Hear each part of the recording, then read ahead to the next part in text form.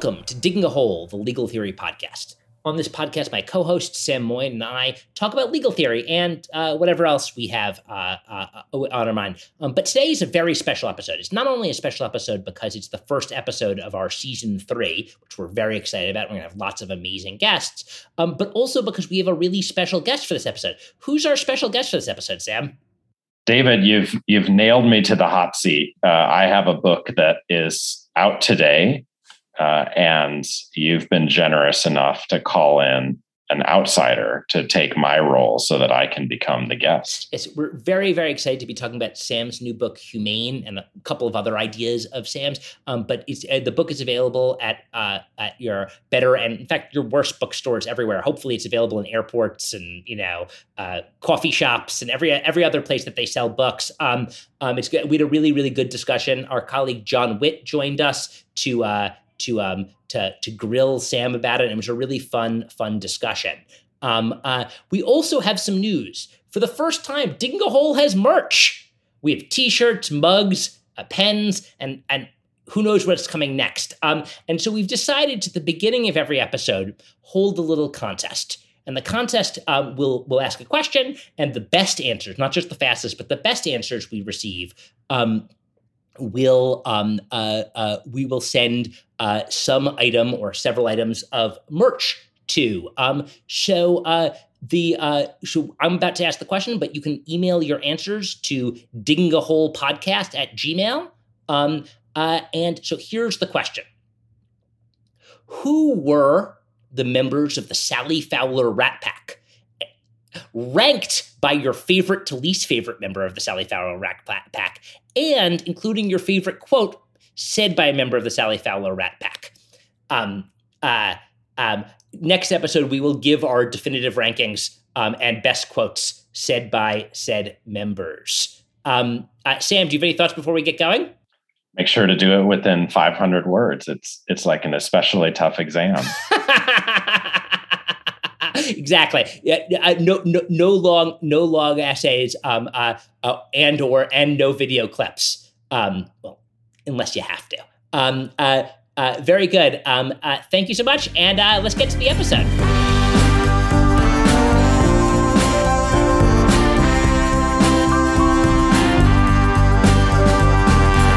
Welcome to Digging a Hole, and a welcome to my special co-host for this episode, John Witt. John's my colleague at Yale Law School, although in my experience, he can most often be found dragging his kids to different baseball fields around Connecticut. He's also a leading historian of the law of war, most notably with his terrific book, Lincoln's Code, The Laws of War in American History. He's also a leading figure in legal history and in discussions about legal history's methodology. His most recent book is American Contagions, Epidemics in the Law from Smallpox to COVID-19. Welcome, John. Thanks, David. There's a debate about who's dragging whom, but other than that, more or less, maybe right. So we wanted to have John on the show as the co-host because the guest for this episode is the regular host of the show, Sam Moyn. We're here to talk about his new book, Humane, How the U.S. Abandoned Peace and Transformed War, a book critical of the whole project of the laws of war, and also about his recent essay with Justin DeSaltis Stein on the domestication of critical legal history, which is organized around a critique of the theoretical moves of legal historian Bob Gordon and an essay about Gordon's influence by John Witt. So, John, this should be fun. I think it will be, David. It was an appealing invitation. I'm excited to talk about this. Sam and I are longtime buddies, co-teachers, fishing partners, and sparring partners. And so this should be a fun and interesting conversation. I'm glad to be a part of it. So, fans of legal history, we should have some fireworks today. Sam, how does it feel to be in the hot seat? I don't know how it's happened that I've become, the victim on my own podcast, but I'm very grateful to David for the idea and John for, serving to bring his pitchfork. Sam, as I read it, the central argument of the book is that there's something deeply, deeply wrong about holding a wedding in New Canaan, Connecticut. Could you care to explain what your problem with oven roasted rainbow trout in orange reduction is? So I wrote some opening pages in this new book, really at the behest of the publisher. I was told to kind of somehow bring the topic alive, apparently in the way that the rest of the 400 pages of the book did not. And I opened with a comparison or contrast of two weddings. And it's really, there's a wedding near us in Connecticut where there are some do-gooders, some Americans who think they're good people. And then there's a wedding somewhere, half the world away. There's wedding videography and therefore a drone in Connecticut, but there's a real drone. And what I try to do with the wedding half a world away is have the drone not strike, because actually the United States stopped waiting for terrorist leaders to come out of hiding at weddings and killing lots of people at nuptials, and instead kills them in other ways. And I basically ask, is this a good thing? Should we feel happy that someone has made the world a better place in this way, that we're living, in an empire that has humanized its practices recently? And so then I go on to just kind of figure out historically, when did this humanization happen, in order to leave the reader with that question, because I don't, take the strongest of stands. So, other than your deep dislike for passion fruit panna cotta, I take it that the central argument is that the increased precision of the American way of war, drones, airstrikes, and its increased legalism, both of which have been lauded for generating fewer civilian casualties, have the ironic effect of making war more common and more lengthy, forever indeed, and making the American power more absolute and legitimate. So, in effect, a more humane method of war makes war more ubiquitous and absolute. Why would that be the case? So, you're really, attributing to me a causal argument that I would then have to prove, and I can't, certainly not to your satisfaction as a certain kind of empiricist. All I want to do is first kind of review the arguments about this in history, because I think I showed that from the beginning, actually near the beginning, there were really loud voices that worried about making war humane, voices that have not been that prominent in recent debates. And so I wanted to give them some airtime. That's the early part of the book. I also have some kind of chronological arguments about who cared about making war humane. I think they contrast with John's arguments in his really magnificent book that you mentioned, and when the American state began to craft a more humane form of war. Then we get to kind of your question. I basically want to side with those who've raised the possibility that there are risks that can accrue with making any practice more humane. Could be, policing or the death penalty. In the case of this book, it's war. And the risk would be one to control, that it could kind of entrench the practice and make it more humane. Now, I think there's extremely strong, let's call it anecdotal evidence that this has happened in our time. And I do give two kind of principal examples of that. The first is in the years after 2001, when the main debate around American war concerned torture, not whether to have the wars in Afghanistan and Iraq, one of those seeming to end now, at least in one of its forms, but how to treat detainees, and especially whether it's okay to torture them. And then I give a second example, which is the coming to power of Barack Obama, who's really the villain of the book, and the man who inspired me to write it. And what I basically want to claim is that he puts a lot of effort into legitimating rhetorically his acts by appealing to the humanization of war that he's imposed on it. Now, you could say, well, it didn't make a difference. There's no causal link. They were legitimate or became more legitimate for other reasons. But the president thought it would make a difference. And I think it did. I don't set out to prove it with the rigor, let's say, that some might demand. because I don't go there. But even if it's an allegation, I think it raises a question that we ought to take seriously, which is about whether there's a risk, how to control it if there is. I know I'm just the guest co-host here, but I'm having flashbacks to Moyne on human rights. I've got the disclaiming of causal significance. I've got the just raising provocative suggestions move. Like there's a whole series of riffs that I know Sam has used in the past that are reappearing here. I hope we'll be sure to drill down on those before this is over. But in the spirit of bringing out more of the book before we get into what leads you to those postures time and time again, Sam, it seems really important, as maybe the legal history side, it seems really important to you to contend in this book that the laws of war have only very recently become humane in their orientation. Now, here's another overlap, this one's substantive, with the Human Rights Project. So help listeners, help me understand a little here, because we have hundreds and even thousands of years, long before my history started to take this stuff up, of norms about the use of force in war and near war-like situations. So how is it that this humane goal can be so new? I mean, what on earth else were all those centuries of norms about if it wasn't humanity or something approximating it? It's a great question. I am kind of in a rut. This book is like one I wrote about 10 years ago about human rights, and both of them are parallel in the sense that they tell long stories in order to argue for short-term transformation. And they probably overlap in other ways. I'll just begin, answering your great question by saying that my answer is boringly empirical.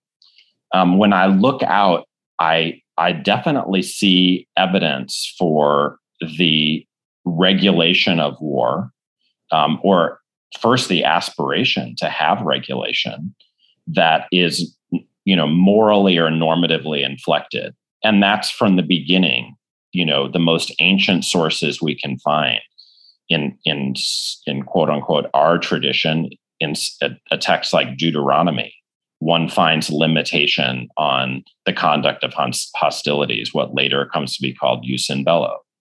And then the question is, well, what's the moral content associated with such limitation? And you can look across history and find different moral projects. There's some monotheist project at stake back in the day. There's this medieval chivalrous ethic. I think the concern to minimize suffering, and especially the suffering of the so-called innocent, is a characteristically modern ethic. And then the question is, who applies it to war when? Now, this is where I think you and I come into stark conflict. Now, first of all, along all dimensions, not just the argument, but the empirical basis and the rhetorical grace, your book is way better. I have one small, problem, which is that I wasn't sure that Americans way back really wanted to humanize war in the sense of directly using law to minimize suffering. And I think you argue for that position, if we look carefully.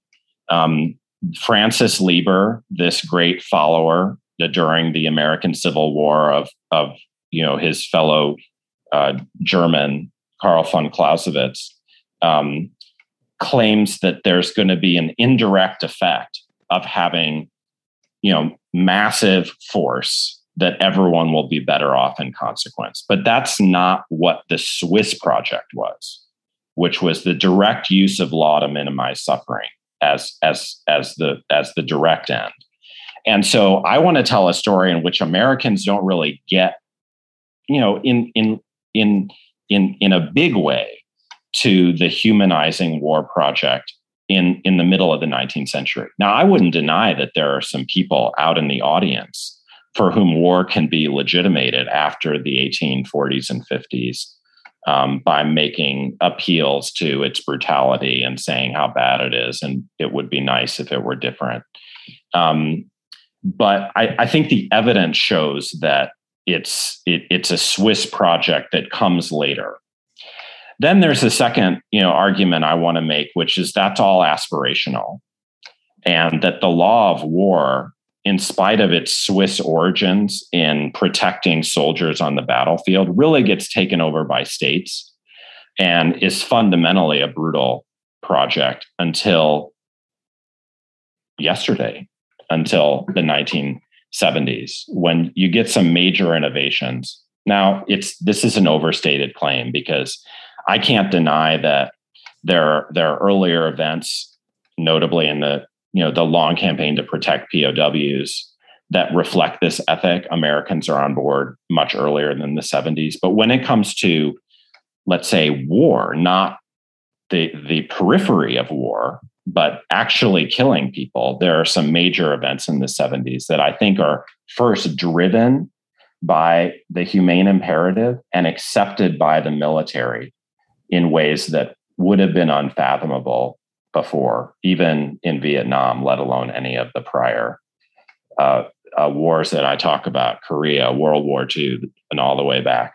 And those two are the distinction between combatant and civilian, and the rule that if a collateral harm, notably civilian injury or death, outweighs military advantage, the military act is illegal. Those are new rules, and Americans adopt them. The American military adopts them in pursuit of legitimate war.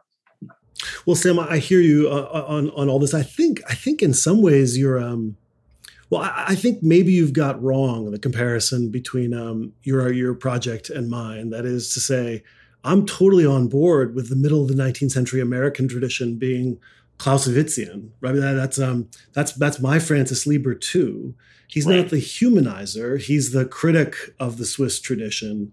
Exactly. He's the promulgator of rules, but not in the Swiss humanitarian, future ICRC tradition. But there are pieces of it that end up producing some of the same kinds of dynamics you described later. So, for example, you're right that proportionality doesn't come up until significantly later, but the necessity rule has a great deal of proportionality in it. That is both a great deal of what's in proportionality. Both have as ingredients a legitimate military end.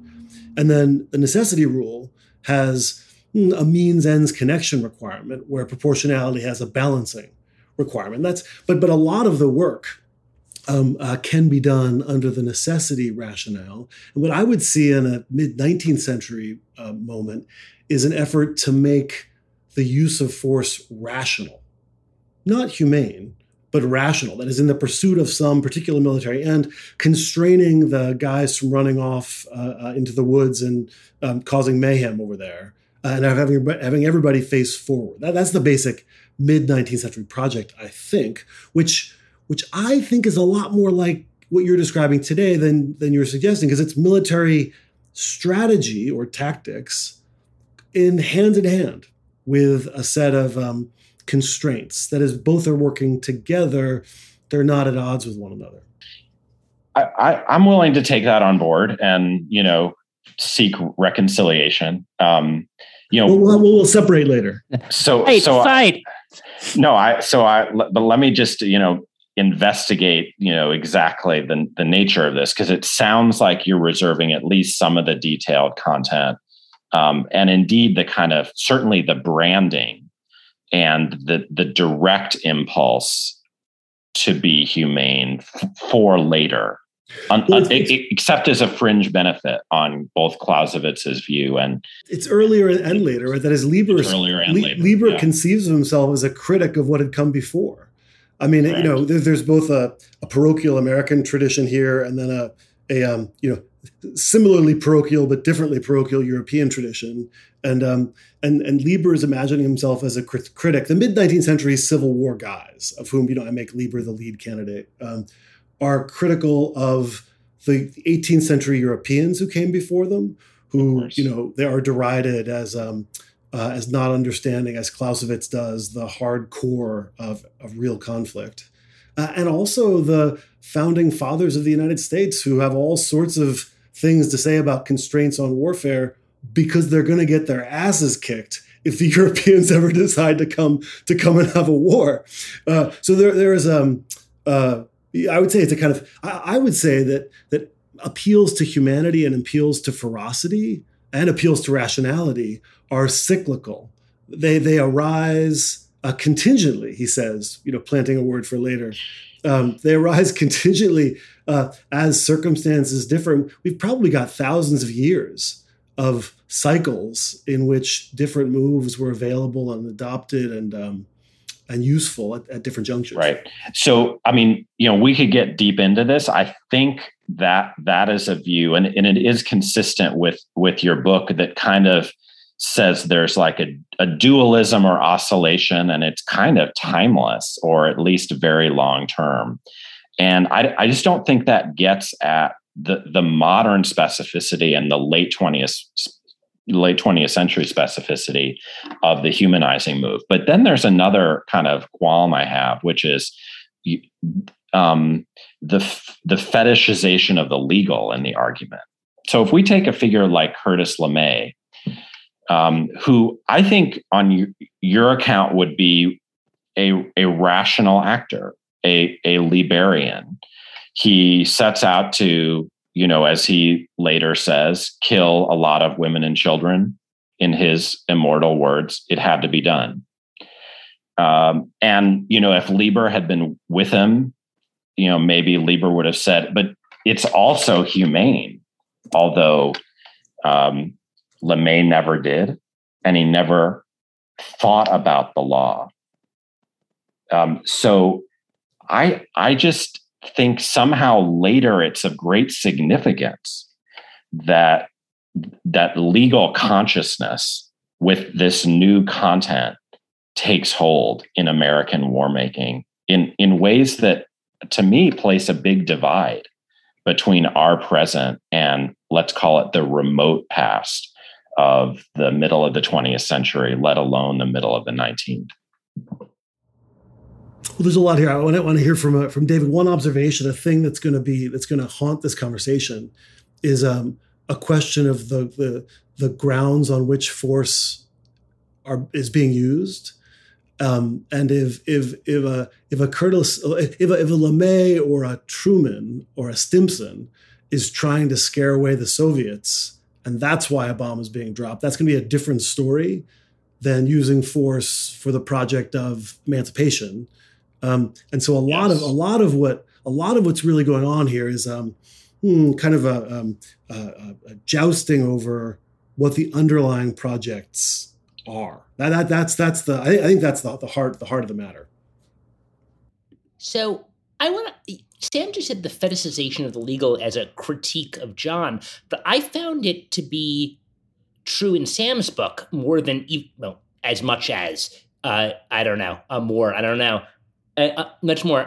But so here's my question, which is, am I right to think that the causal mechanism you imagine for humane war creating the conditions for the legitimation or for more war is that war is less costly to Americans in terms of soldier corpses and in moral revulsion from mass foreign killing, and because the price has gone down, the amount has gone up? That's kind of basically how I think of the mechanism that you're proposing. But those seem to me like two pretty different effects. One is a technological effect about the ability to kill people far away in targeted ways, and the other one is about legal and moral constraints placed upon the government from, I don't say from the outside, but internally, that placed on the technological capacities. But I can't tell which is doing more work for the project of more American war. So why is it that law and not technological development explains the declining cost of war, and therefore the greater amount of it in your view? So if leaders in previous areas had drones, do you think a more permissive and less internalized legal regime would have meant that leaders engaged in less war? Especially in the face of non-state or irregular opponents, like would Napoleon not have used drone-mounted Hellfire missiles against targeted opponents in the Peninsular War in roughly the same way as America if he had them? Does the continuation of the fact that when we had a legally less interested president than President Obama and Trump, and the policies are pretty similar across all of them, suggest that law isn't playing that strong a causal force at all, and it's really all about the existence of these super fancy technologies? So can you lay out the case for humaneness, either as a moral or legal argument, as opposed to technology driving the story that you're telling? Whether I'm not asking you to run a regression analysis because I know this scare you a little bit, but just what's the argument? Because I have to say I didn't quite grok it. Great. Okay. It's not that I'm afraid of regressions. I just find them offensive.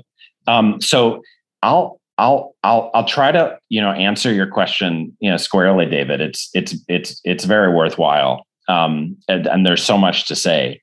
I think there are, a few different things I want to say. The first is just to clarify the, modest scope of my claim. There's a lot going on. There are tons of causal factors. If we're in a causal world in which, we're determined in the way you think, then we could even rank a lot of different causes that got us to the present. And I would never claim that the humanization that through law, under law's auspices, has been or the major factor. It's just one whose story I want to tell, because I want to reach the people who have staked their careers and lives on it. And in particular, two kinds of people. So at the beginning of the book, I through a mouthpiece of a old novelist, proffered two causal pathways. The first is what I call the advocate's compromise, and there I'm looking at people in the law of war community, both outside and inside government, who are working with each other, humanitarians on one side and lawyers in the military on the other, arguing, bickering with one another about when their practice has become humane enough yet. And I just want to show that happening because it was predictable that this domain of law would lead some people to say, it doesn't matter, or it's someone else's problem whether we have the war. Once we have it, we should exploit this space of compromise. And I want to indict that compromise if it should happen, that this risk I'm complaining about, that, whether to have the war, whether it's a good thing, what, as John says, the ultimate ends are, get lost in the process. And so that's one causal pathway, that you have these humanitarians working with, thinking they're opposed to the military and the government generally. Then there's this other thing that I call the beneficiary's bad faith, and it's the basic idea is this: when Barack Obama tells us we're good people because we fight more humane wars, we believe it, at least to the extent that we lend our support to the ongoing war. Now, quantifying that is, I wouldn't know how to do it. And that's my basic objection, honestly, to your brand of empiricism, that you can't study very many interesting things because we can't, see what's obviously right before us. That this kind of deal that Obama proffered us has had a causal effect, and a massive one. But you're right that there are some other things going on. I mean, there's the military industrial complex, there's technological change. I think that, just to close on, this long-winded answer, that generally we find the technology we morally want. I'll just give an example to maybe substantiate this. There's been a big debate about World War II era bombing. And Malcolm Gladwell has come out with a book that's actually about some folks who allegedly want humane war. And instead, Curtis LeMay, John's Liberian friend, gets control and kills millions of Asians. All I want to say about the Malcolm Gladwell example is that it's very interesting that he projects back into the past in ways like the critics of this book have, I think, really convincingly demonstrated this, this long ago desire to be humane through bombing when it didn't actually exist. And I think we have to look at how people want something. It's also true that they can get it. But it's not the case that like LeMay ended up killing tons of Asians because we didn't have precision back then, or the Norden bomb site didn't work. It's because people just wanted and were willing and thought it was tolerable to kill millions of Asians. And something changes in our moral culture. And, we ask Raytheon to make one thing rather than another, and they do. So, I mean, I don't want to deny the independent importance of technological change. It's obviously of great importance, but it's always bound up in moral choices. Well, Sam, a puzzle that I have about this project and the Human Rights Project that preceded it is that I often have the feeling like you're writing books that are about deflections. So deflections in two ways. So one is that the subjects, the zealous reformers who are in your targets, who are in your sights in these projects, your argument often runs that they're deflecting, right? That they're distracting us from the thing we ought to be attending to. We ought to be attending to things like economic development of countries that are unjustifiably poor. Or in this book, we ought to be attending to the domination of some peoples by others. Rather than suffering minimization, right? And so that's the suggestive, provocative question offering Moyne account. But there's a way in which the Moyne accounts themselves are deflections, because we don't end up hearing very much actually about either in the first set of projects the economic development or lack thereof, or more importantly in this project, about what domination would be, about the ways in which the use of force might or might not undo it, reproduce it, create it. I mean, the major players in this story are as if off stage, and we're talking about the sideshow of the humanitarian lawyers, which is sideshow on your account, as well as it's a sideshow on your account, and that's all we're looking at. That's to tell me about that deflection. Moyne the deflectionist. That's my theory.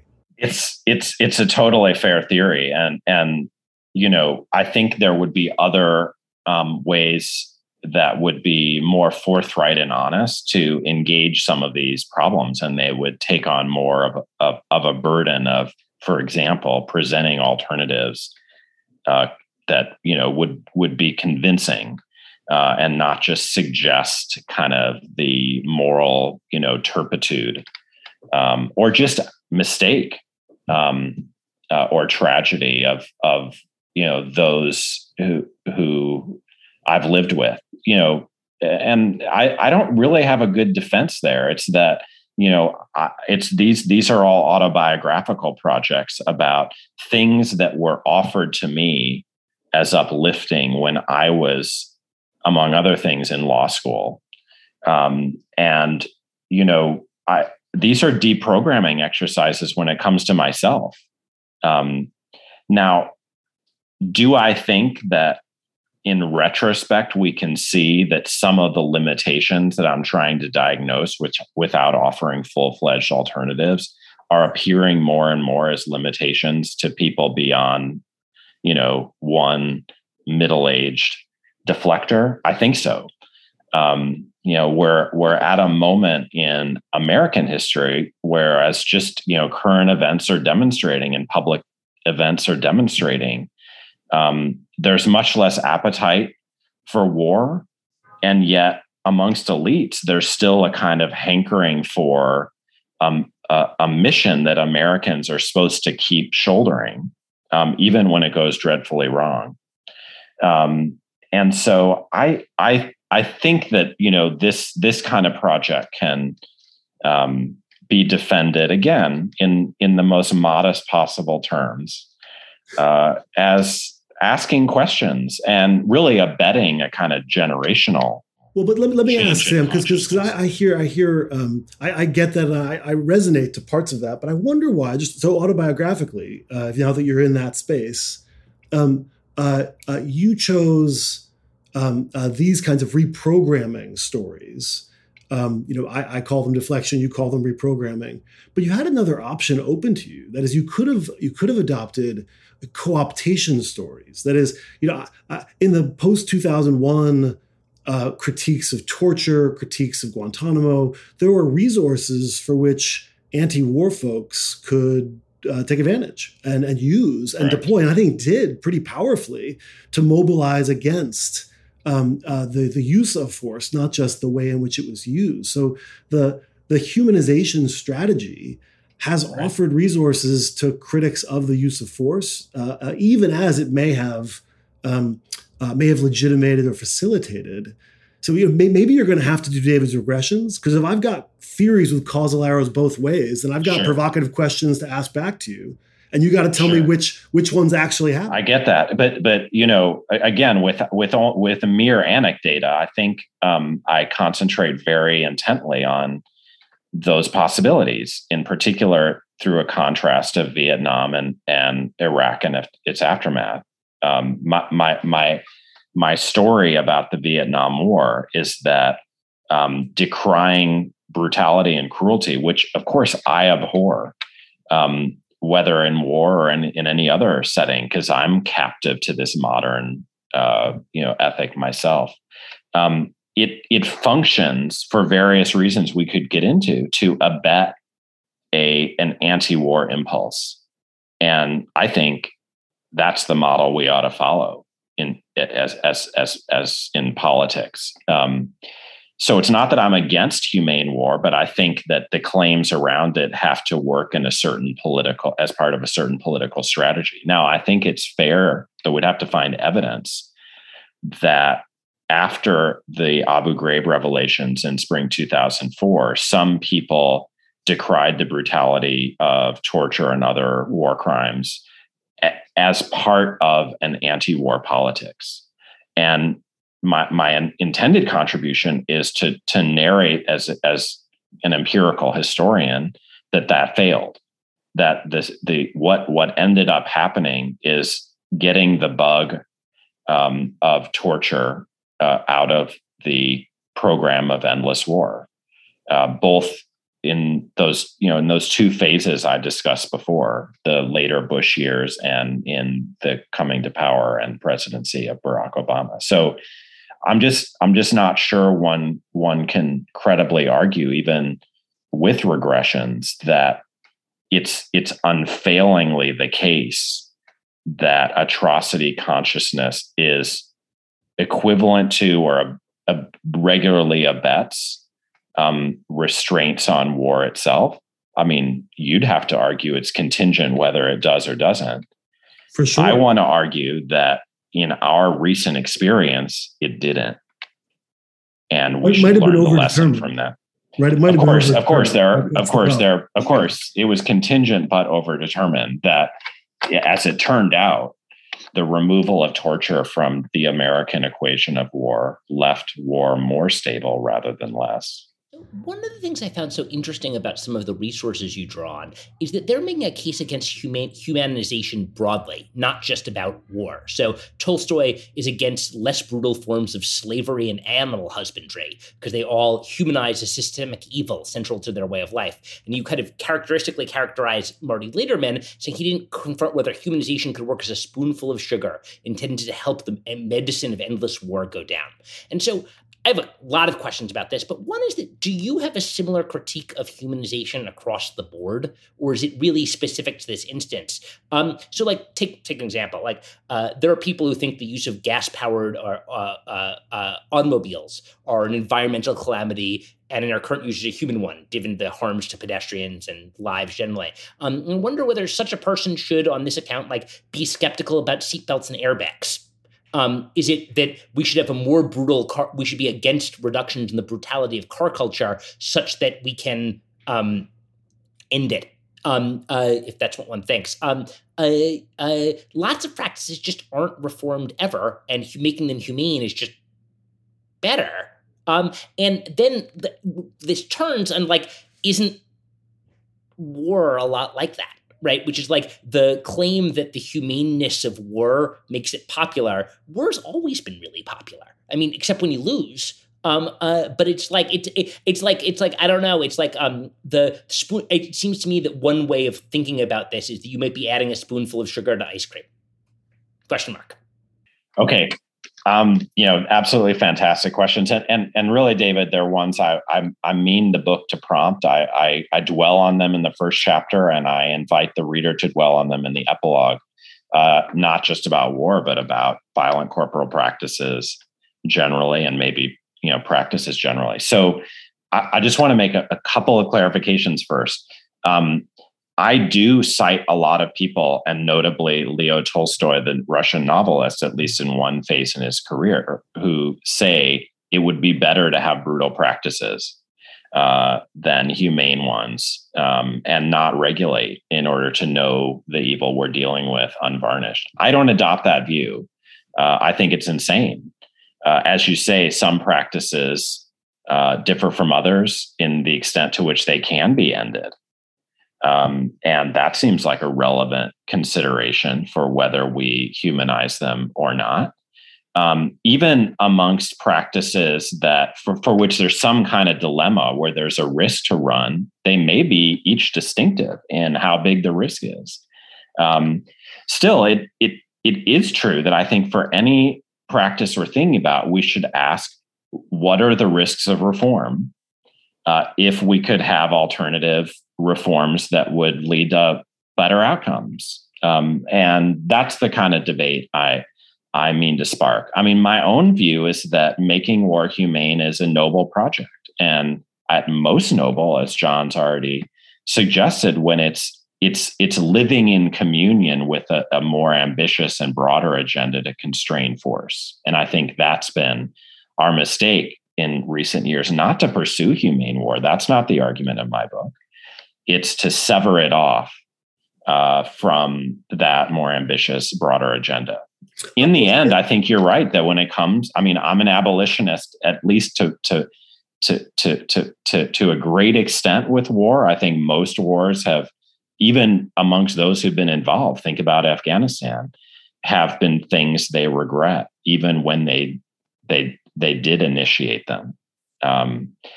And I think, that's the point of public education, is to get people to think in the long view, to think about the risk they're incurring. So I definitely, think that with regard to all the practices for which there's a new abolitionism, including war, or near abolitionism in my case, it's legitimate to kind of pose these questions. But you're also right that we need to look practice by practice and assess empirically.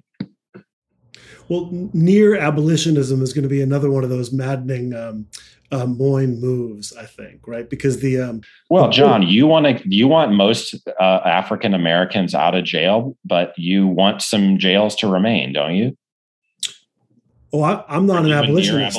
I'm not. I have no. Sam, let me. So what I hear you saying in this book is that the anti-war folks are the heroes. But the underlying problem is domination. And there's mismatch between the end of war and the end of domination, because domination happens inside war and outside war, just as suffering happens inside war and outside war. And this is why I would have thought, there was a chance, although you weren't going to take it, but there was a chance that you could have made the Lincoln generation your heroes. Because the Lincoln generation doesn't actually want to have the easy place that you just identified in which you could humanize towards some just end. No, their view is much edgier. It's that if the end is just, you shouldn't humanize if it's going to make it harder to get there. So that's the project. The project is to win because you know you're right. Right now, of course, that's terrifying because horrible, horrible things are done when you're convinced you're right. And much of the law is designed to say, look, whether you think you're right or not, we're going to put checks and constraints. And so that's the kind of tragic choice that's embedded in the confrontation of whether to adopt and have rules about the most serious moments in human action. But so I would have thought that your project should be one of anti-domination, and that you should be evaluating the use of force in every instance for its relationship to domination. And that should be the only question. And humanization is this sideshow. I mean, it's not central to the moral calculus that underlies the book, I think. Sure. I appreciate that. And I think I agree. I mean, I just think that I've chosen to write about this topic for various boring reasons. But again, if you bring the kind of, the question at the horizon, whether something is morally good or abets emancipation to all of these, sub-debates, you could still intelligibly end up thinking that as a default, not having war is better, with extremely rare exceptions that you and I have not lived through, especially when our country has been involved.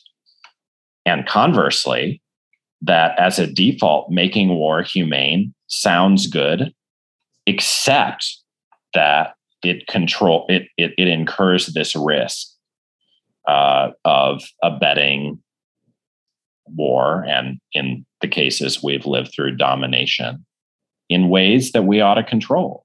Yeah. And so it's not at all that I'm against making things humane or potentially against every war, precisely for your reasons, that we're always ultimately asking the question, can this be defended against my ultimate set of values? But then we do need, rules beneath that. And the contention of the book, just by choosing this domain of war, is that the default around not having wars has gotten lost to our detriment, and that this risk around making wars humane, while a good thing, has been missed. So I want to pivot a little bit.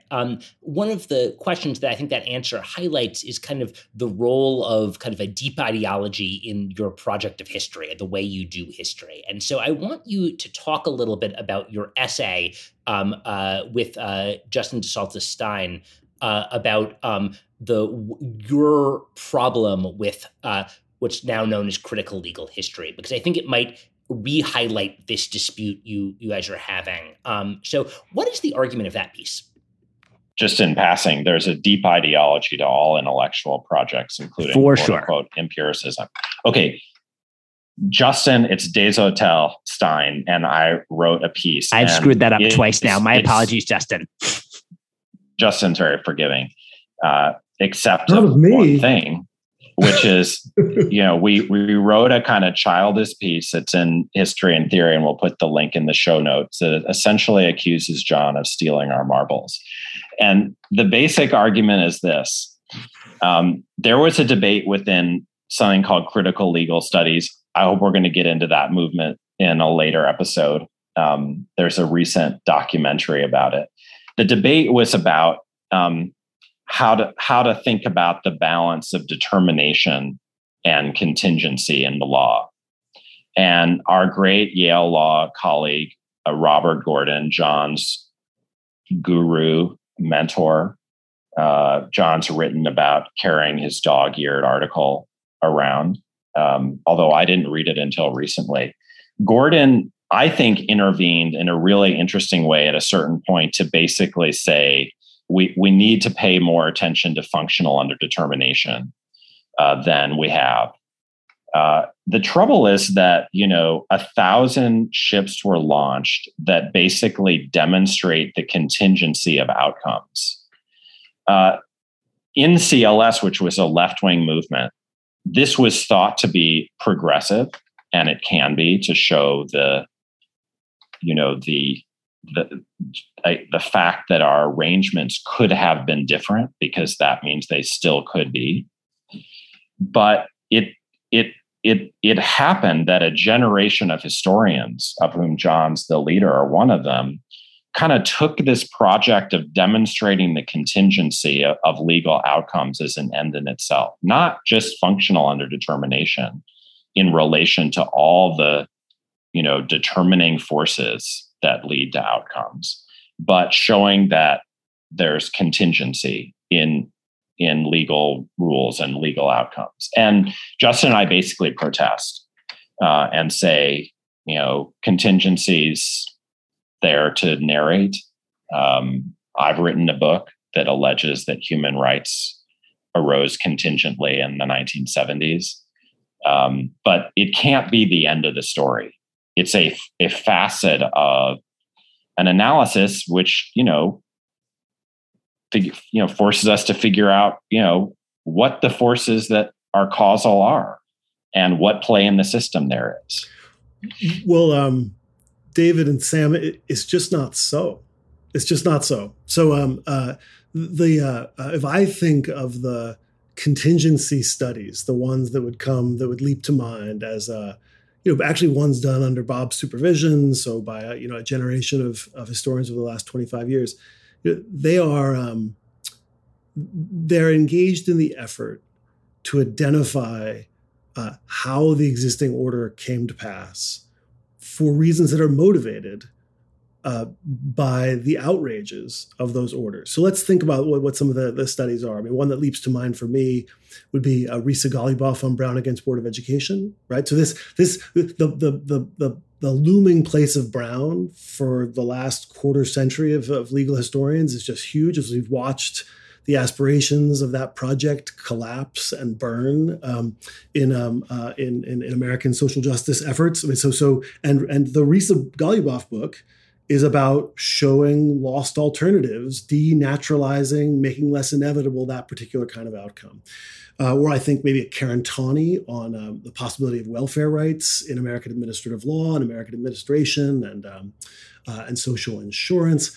Or my book on industrial accidents, organized around figuring out how we got to the sort of patched together a system of dealing with the real tragedy of work injury, and crucially, at each one of those studies, the question is, well, which is the better path? What are the right ways to do it? And denaturalizing the present is about liberating new possibilities. Now, the place where Justin, Sam, and I disagree, I don't know Karen and Risa and so many others, but the place where we disagree, I think, is on the question of whether, having established contingency, the next project is a revolutionary emancipation, right? That is to say, there's a kind of evangelicism to the certain moments in the CLS 70s and early 80s crowd, which I think Justin and Sam are pissed that others don't carry on, but that evangelical faith can get you in real trouble when you're wrong. Like, if it turns out that the reason why welfare reform isn't going to come about has nothing to do with liberals at Yale Law School or Harvard Law School, but instead has to do with a Southern strategy in which the parties are being totally transformed. Well, you should know the truth of the matter to formulate your strategy for making a better world. So it's the that's the I think the divide that Sam and Justin are pointing to, and I'm totally thrilled to be a non-complacent pursuer of the fact of the matter, so we can figure out how to actually make a better world rather than dream of one. How's that? I love that, and it sounds like just ships passing in the night. Then, I mean, there's no doubt, I think, that no one could disagree that it's important to delve down empirically to find out, what alternatives there were and which one won out. And, then as in Ries's book, I think, suggests that the wrong one won out.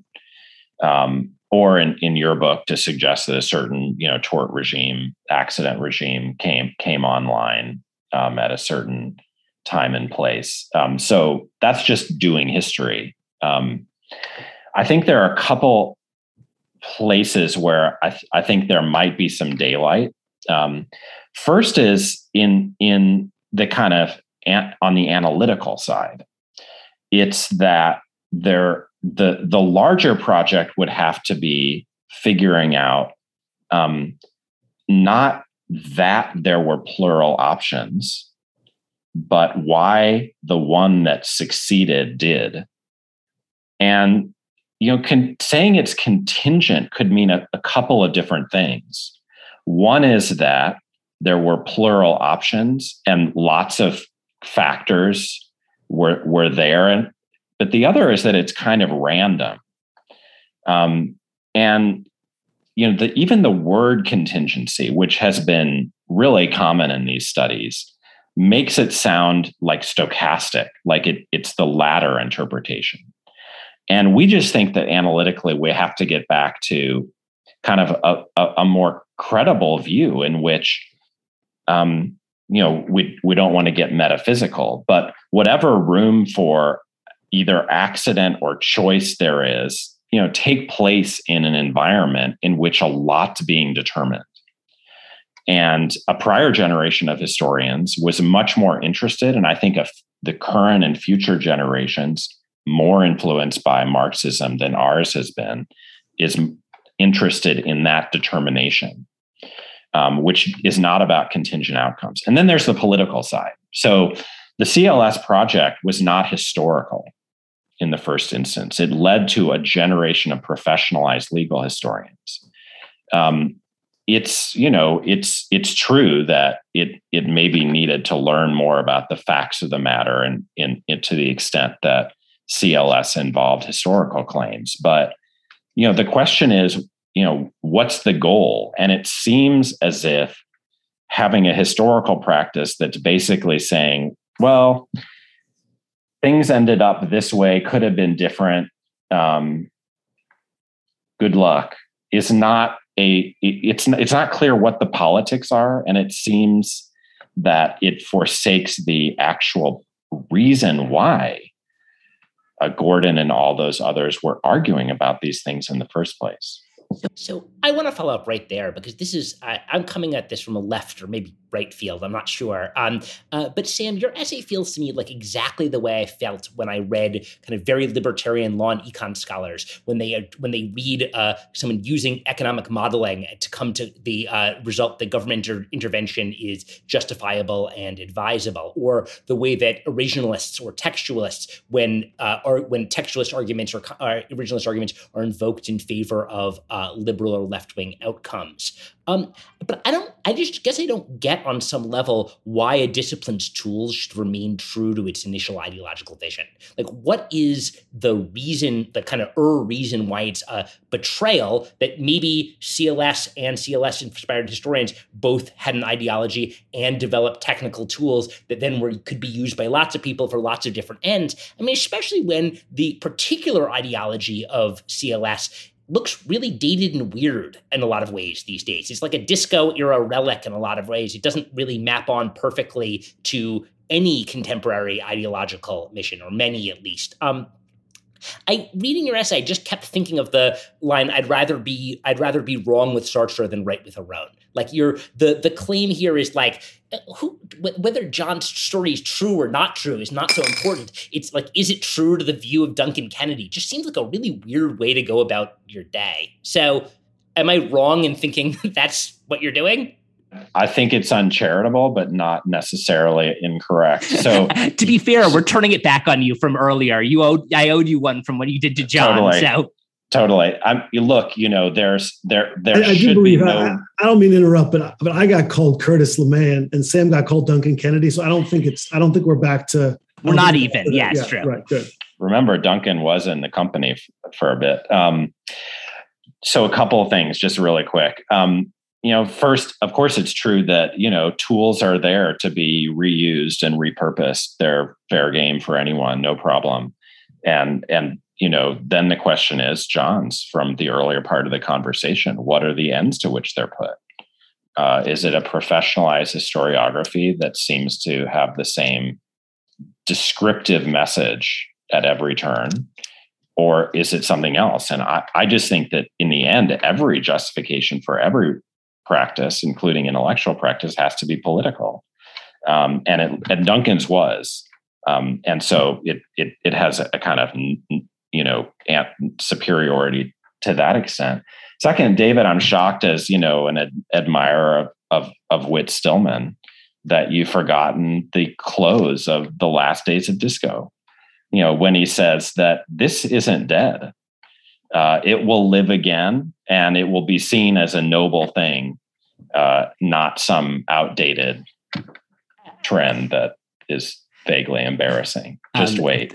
Though I would quote that the other line from that movie, that to thine own self be true is premised on the idea that thine own self is pretty good. But what if what thine own self is not so good? In which case, being true to it may not be commendable. John, do you have one more you want to go? Or? Well, I guess so there's this. It's Whit Stillman. Better wrong with Sartre. The lines have become so great. I don't want to belabor this by getting into the weeds. I guess there's another wonderful line, and it's in Justin and Sam's piece, and it's the suggestion that if the contingency folks got it right, we'd see that actually the law is capitalism's slave, and capitalism's captive. Is the line, and the real question is: will historians emerge to tell that story and to tell it persuasively? And so far, those stories end up being crude mistakes rather than successful efforts to tell them the kind of monocausal primitive version that Sam and Justin are referring to. So I look forward to the move from essayist to historian that'll sell the story. Absolutely fair. Justin wrote that because I avoid like the plague the word capitalism for reasons we could get into, but the general CLS view to which I think we should return, that we shouldn't only be sensitive to the way that law is contingent, but that we should show and, prove credibly to people that law is one of the agents of domination in our societies, is one that CLS, I think, brought home to the legal academia like no movement before. I think it was implicit in legal realism, but as a reform project, it pivoted very quickly to the deployment of law to allegedly beneficent ends, whereas CLS really focused intently on a politics that started not with contingency, but with unmasking. And among other things, one could hope for a credible history that unmasks the way in which a legal regime of humane war, far from being a great ethical service to humanity, perpetuates domination. And so I hope someone will write that book and it will not turn out to be, if I forget your phrase, John, grievously wrong. Something like that. And I will read it. And of course, your difficulty will be that law is going to be indispensable to emancipation too. Right? Of course, and so it's always going to be both doubt. sides. Just not yet. Oh, I mean, well, to the extent that there has been any lessening of domination, we've counted on law every time. That's true. We're at the beginning of that story, unfortunately. There's some good news. On the other hand, we are at the end of this one. So I want to thank John Witt for joining us and being such a brilliant co-host. And thanks Sam Moyn for being our first guest and as well as our regular co-host. So thank you both, and go out and buy Sam's book. It's hot on the it's hot off the presses. Everyone, thank you so much.